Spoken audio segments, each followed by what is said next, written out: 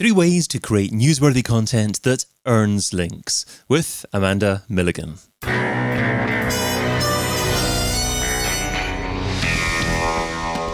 In Search SEO Podcast is brought to you by Rank Ranger, the all-in-one SEO platform that helps scale your business through data and analytics.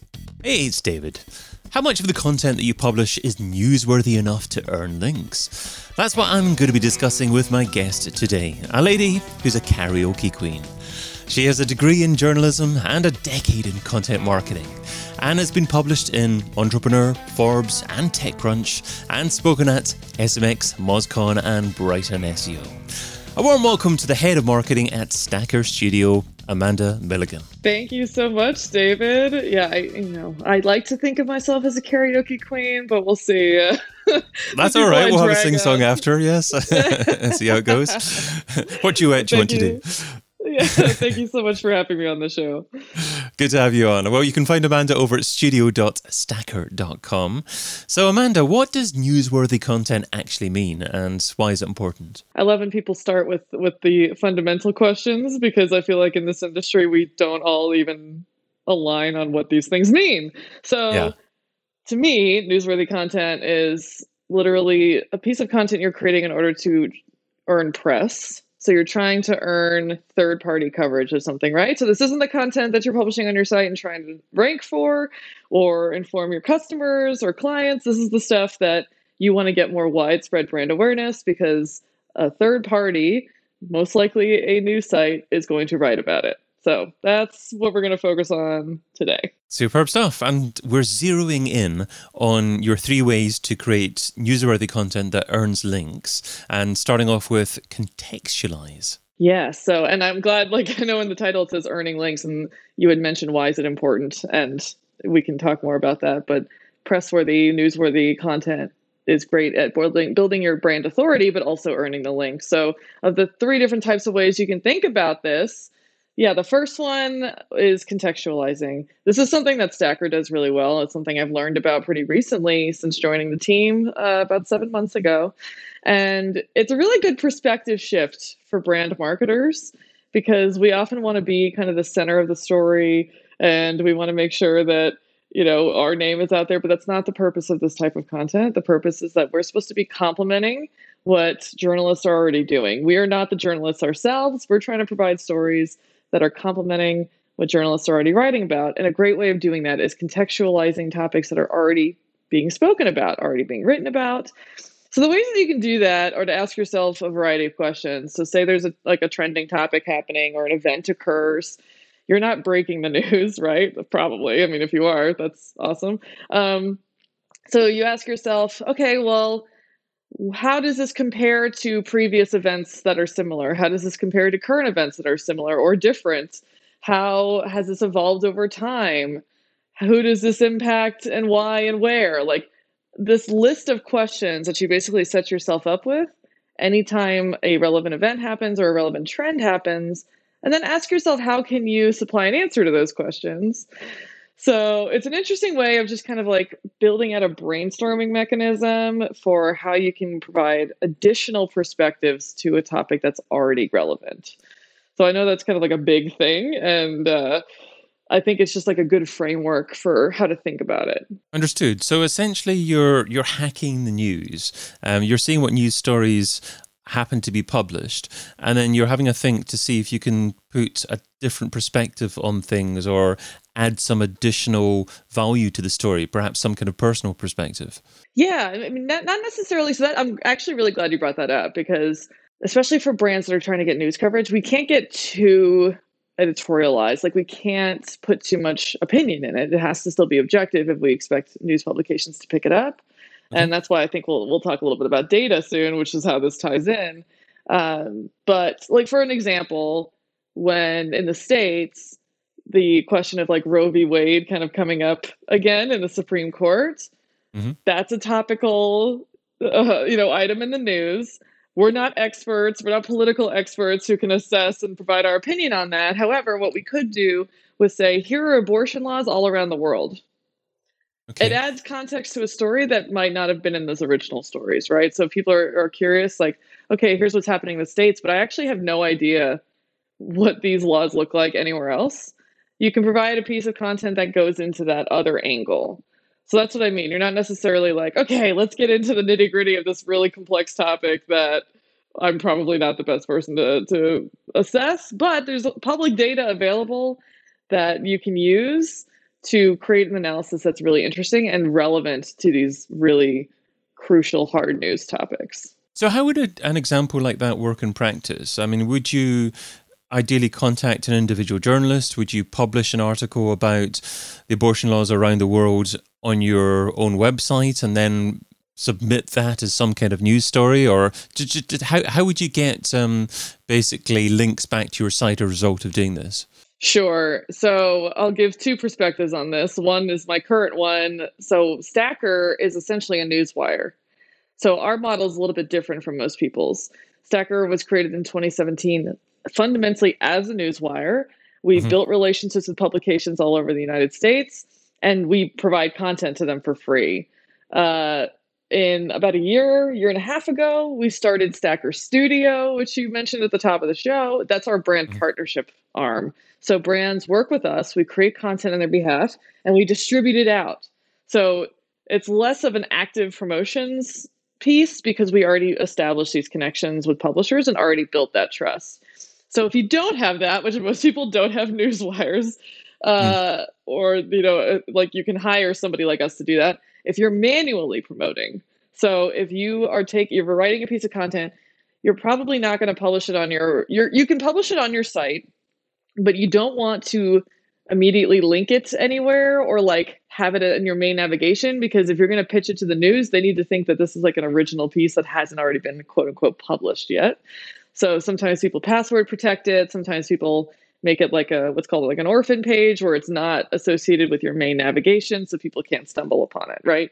So you can publish it, and then you use that link to manually pitch it to reporters. I don't recommend mass templated emails. That does not work anymore. Reporters are being inundated by all kinds of pitches, so they need to be really strategic. You need to actually look these writers up. You need to know what they publish on. And anything else you can find out is useful in personalizing as well. But that's what you would do. You would have this piece of content on your site, but not accessible yet until you get it published, because people want the exclusive. Like if you're trying to go for a top publisher, they usually want the exclusive, meaning nobody else has run it yet. So at least until then, when they publish, then you can connect it to your main nav, put it on, like have it public on your blog, et cetera, et cetera. I love that tip about making maybe the link accessible, but it to be an unlisted link, not accessible by search engines, not published on your blog, so you can actually share the information quite easily, show the journalists what it would look like as an end piece. And then ideally, what are you looking from them? Are you looking for them to take a segment of the story and publish that on their site and then link back to you as the original publisher? So in the case of syndication, and this syndication, like we do mass syndication, but if you have a relationship, like maybe you're in a niche industry and you're like, this publication is amazing in our industry and we want to have an ongoing syndication relationship with them, and you pitch them on that, syndication usually involves they just republish the whole piece in full. And then they give you the canonical saying you were the original publisher, but they're running it again, right?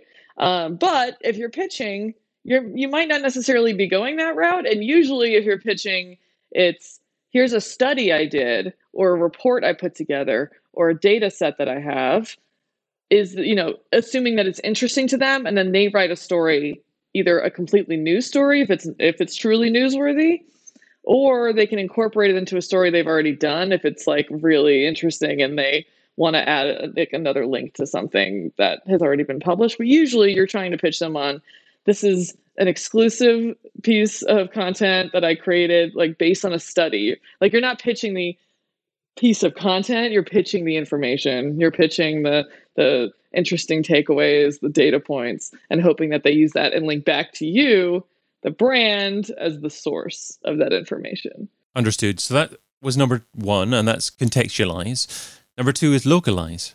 Localizing, I think, is one of the most underutilized approaches. People want, understandably, national papers, news sites to cover them. However, there are so many local sites that have high domain ratings, that are really trusted in their communities, that are seeking, they want more localized content. They want more content that speaks to the people near them, right? So if you're able to, even if you have a more national story, and we do this all the time, if you have a more national story, but the data set is robust enough that it breaks it down by region, by city, right?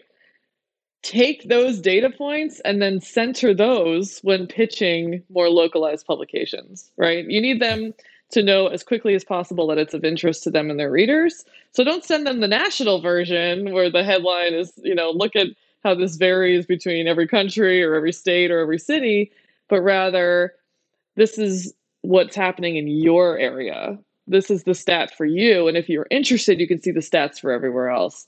So it's not even that you necessarily have to do a whole separate project or analysis. It's if you start with a comprehensive data set that includes all of that, use that, roll with that. Say, oh, we want to pitch, in this area, let's pull the interesting data point, especially if there are some interesting insights in particular that stand out from all the other insights. Like, definitely pitch more, highlighting those and any demographic that makes sense, like that it's relevant to. So usually, we're talking about location, but that could be age, it could be, gender. Like you see millennials pit against Gen X and Gen Z all the time. People are trying to appeal to each individual because we like to see ourselves in content. We like to see a study or data and say, where am I in this? Location is a great way of doing that. You usually want to click to see how your location, your hometown, whatever, ranks in a list or performs against everybody else, right? So highly recommend localization if you haven't tried it yet. I think that it's, especially at the beginning, it's a great way of increasing the volume, but like at a quality level of the links that you earn from a project. So localization certainly makes sense. I love the example of finding a piece of data that's hyper-relevant to a particular region and finding a journalist that is specifically focused on that region and using that as the region to outreach to them. Does that mean that ideally, to be as effective as possible, all the outreach that you do in this context should be personalized and done on a one-to-one basis, or is there still a place for automation here as well? For pitching, it's tough to be automated. I think that you can, there are a lot of these programs now that people use for pitching you're able to input maybe different versions of the description of the project, right? So maybe you came up with like 3, and depending on how you're pitching it. So maybe for some publications, you're like, this is the interesting insight I want to highlight. For some other publications, this is the interesting insight. So I think at that level, you're able to maybe only have like 2 or 3 options. But I still think that the personalization just off the top of like, why are you pitching this person? Like, they want to know, why did you reach out to me aside from just wanting this coverage? Like, did you do the legwork of understanding who I am, what I write about, and who my audience is, right? And again, that's different from syndication. In syndication, you already have established that trust, so there's less of a hurdle. You're not sending manual pitches. Once you've established that, and they're like, "Oh, we like your content," it becomes much easier in the future because you're just like, "Here you go, like you get to have it now," which is the benefit of trying to achieve that. But if you're manually pitching, personalization does go a long way. Absolutely, but it's incredible the number of pitches that many people get that obviously haven't even read your stuff. I mean, a big frustration for me is getting pitched for a podcast that I've maybe hosted up to a year ago or 6 months ago, and I haven't hosted it since. And people are still reaching out to me to say, I'd love to be a guest. Have you actually listened to the fact that I'm not hosting it anymore? But that's another story. I got the same pitches. No, I completely understand, because I used to have a podcast too, and I haven't been doing it for like 7 months, and I'm still getting pitched to be on the show. And I was like, do you not see that? Like, I said that I was leaving, and like anywhere you look, you could find that I have a different job now. Like, exactly. Did not do the bare minimum of researching. That's a great example for sure. And there's so much of that still. Absolutely. And that's how you can position yourself head and shoulders above other people by actually demonstrating that you've researched the person and you've included that personally in the top of your emails. Preaching to the converted. So takes us up to number 3 is dive into data. Yes. So I mentioned this briefly before.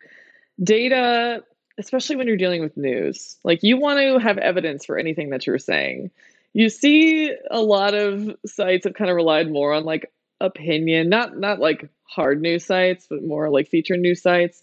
Like, oh, 10 movies you should watch or whatever. But they're not based on anything. They're kind of just based on like maybe two people's opinion of those movies, which is fine. Like that is what it is. But it's much more interesting if you're pitching it, and much more accurate if you have a data source. So instead of like 10 movies we think you should watch this summer, it's here are the 10 best movies of last summer based on Rotten Tomatoes scores that if you miss them, you should watch them, right? Like, it's based on a data set that's more objective than a couple people making a decision. So even for like more feature, more fun type stuff, data is extremely useful in that way. There's a ton of public data out there, a ton. And a lot of the finessing comes with understanding what are the stories in there, and that's a whole other podcast episode. But if you're able to use a data set and tell a story with that and cite that as the source of what you're saying, it's especially if you're a brand that people haven't heard of, and that's a lot of people trying to do this work. A reporter, you have to establish trust with them very quickly. You literally have like 2 sentences in order to capture their attention and build their trust. So if you're not inherently earning that with the brand because they don't know who you are, your methodology has to be completely sound. You have to have used a trustworthy data set, and you had to have done a great analysis of that in order for them to even consider what you're pitching them. Because otherwise it'd be like, who are you? And how do I trust that anything you've written is accurate, right? You could tell a whole story about why that's the case, but do you think they're going to read it? Probably not. Data is just a much better way in so many regards of earning their trust quickly, of making sure that what you're putting together is even accurate or insightful in the first place, and just increasing the chances of getting picked up at all. Is there the possibility of, or is it a good idea to do a joint venture with another company? So I'm thinking that perhaps you as an organization don't produce much of your own original data, but you know of some kind of data provider, maybe a B2B SaaS provider or something like that, that actually creates their own data, and they don't do a great job of maybe creating newsworthy content. So maybe you could create the newsworthy content using their data and then promote both brands as part of the content piece. Is that acceptable to a journalist? Yes. And I'm glad you brought this up, because few people ever talk about this. And I've done it before. Like, personally, I've done that. When I've marketed an agency in the past, I worked with SEMrush, actually, and partnered with them, because basically the deal you can set up is, okay, we don't have this data, but we have an idea that we think is really good. We can use your data if you'll provide it to us, and then we'll promote it. We'll create it and promote it and co-brand it with you. So they're basically just getting all these benefits just by handing over their data to you. You have to do some of the legwork, but it does give you a data set that probably not many people have access to in order to tell an interesting story. So yes, I think that's a great point. If you're a brand marketer and you feel like you have good like complementary synergy, God, I hate that word, with another company that does something kind of similar to you, but not exactly the same, and you can tell a similar story, yeah, why not, right? Like, if you are capable of creating that piece of content and they don't have the time or the resources or whatever, and vice versa, if you have a cool data set and you can hire somebody to help you do it, or you can partner and see if that's a thing. It's a little harder to do it the other way around. You're kind of shooting in the dark of like, hey, are you interested in this? But yeah, if you have an idea, that's what it all starts in the idea. It's like you ask yourselves these questions, like we talked about in the contextualized part, and then ask yourself how you can answer them and be creative with that. You might say to yourself, I can't answer that, but that company probably could. I bet they have the data to be able to, right? To your point, by all means, reach out to them. Say, hey, there was a project I did where I used 2 other sets of data. It was a 3-way brand partnership for a piece of content, because at the bare minimum, all 3 brands will now get more brand awareness now that we're actively pitching it, right? So it certainly can and has been done, and I think is completely a viable strategy. And from a link perspective, though, I guess that one piece of content still resides just in the one domain name, and you'd have to decide beforehand who gets the link juice from the campaign. Yes, exactly. And usually, because you are the one doing all of the actual work. It could be that it's on your site, and you just need to be transparent about that at the beginning. Like, you don't want to be tricking people and saying like, yeah, we're going to build links. For them, it's more, hey, we're going to get press. We're going to help you in, with your PR. And also we will link to you from our page. So some of that equity will move to you. It's just going to be primarily us. Like, we're going to be pitching the report that's on our site, that we're going to host it there. But we're going to cite you on all of our images. For example, like, we'll have your logos on all the images that we create if they run them. You're going to be cited at the top. So your name will still be there. You'll still get a brand mention, but the links are kind of out of our control outside of that. But we will link to you from our page and make sure that on social we're tagging you. And I'm really glad you mentioned that, because it's very good to have all of that outlined up front if you do decide to pitch something like this, because people are going to have questions like as the process is going. Just make sure everyone has the right expectations and is on the same page. Great advice. Well, let's finish off with the Pareto pickle. So Pareto says you can get 80% of your results from 20% of your efforts. So what's one SEO activity you would recommend that provides incredible results for modest levels of effort? So I do think that it's something that is really hard to quantify, and that is literally just meeting other people in your space. And that sounds super obvious, and I mean, whether you're on Twitter, LinkedIn, in person, in Slack communities, you need to find where you are going to enjoy talking with other people. Like, don't force it and join a group or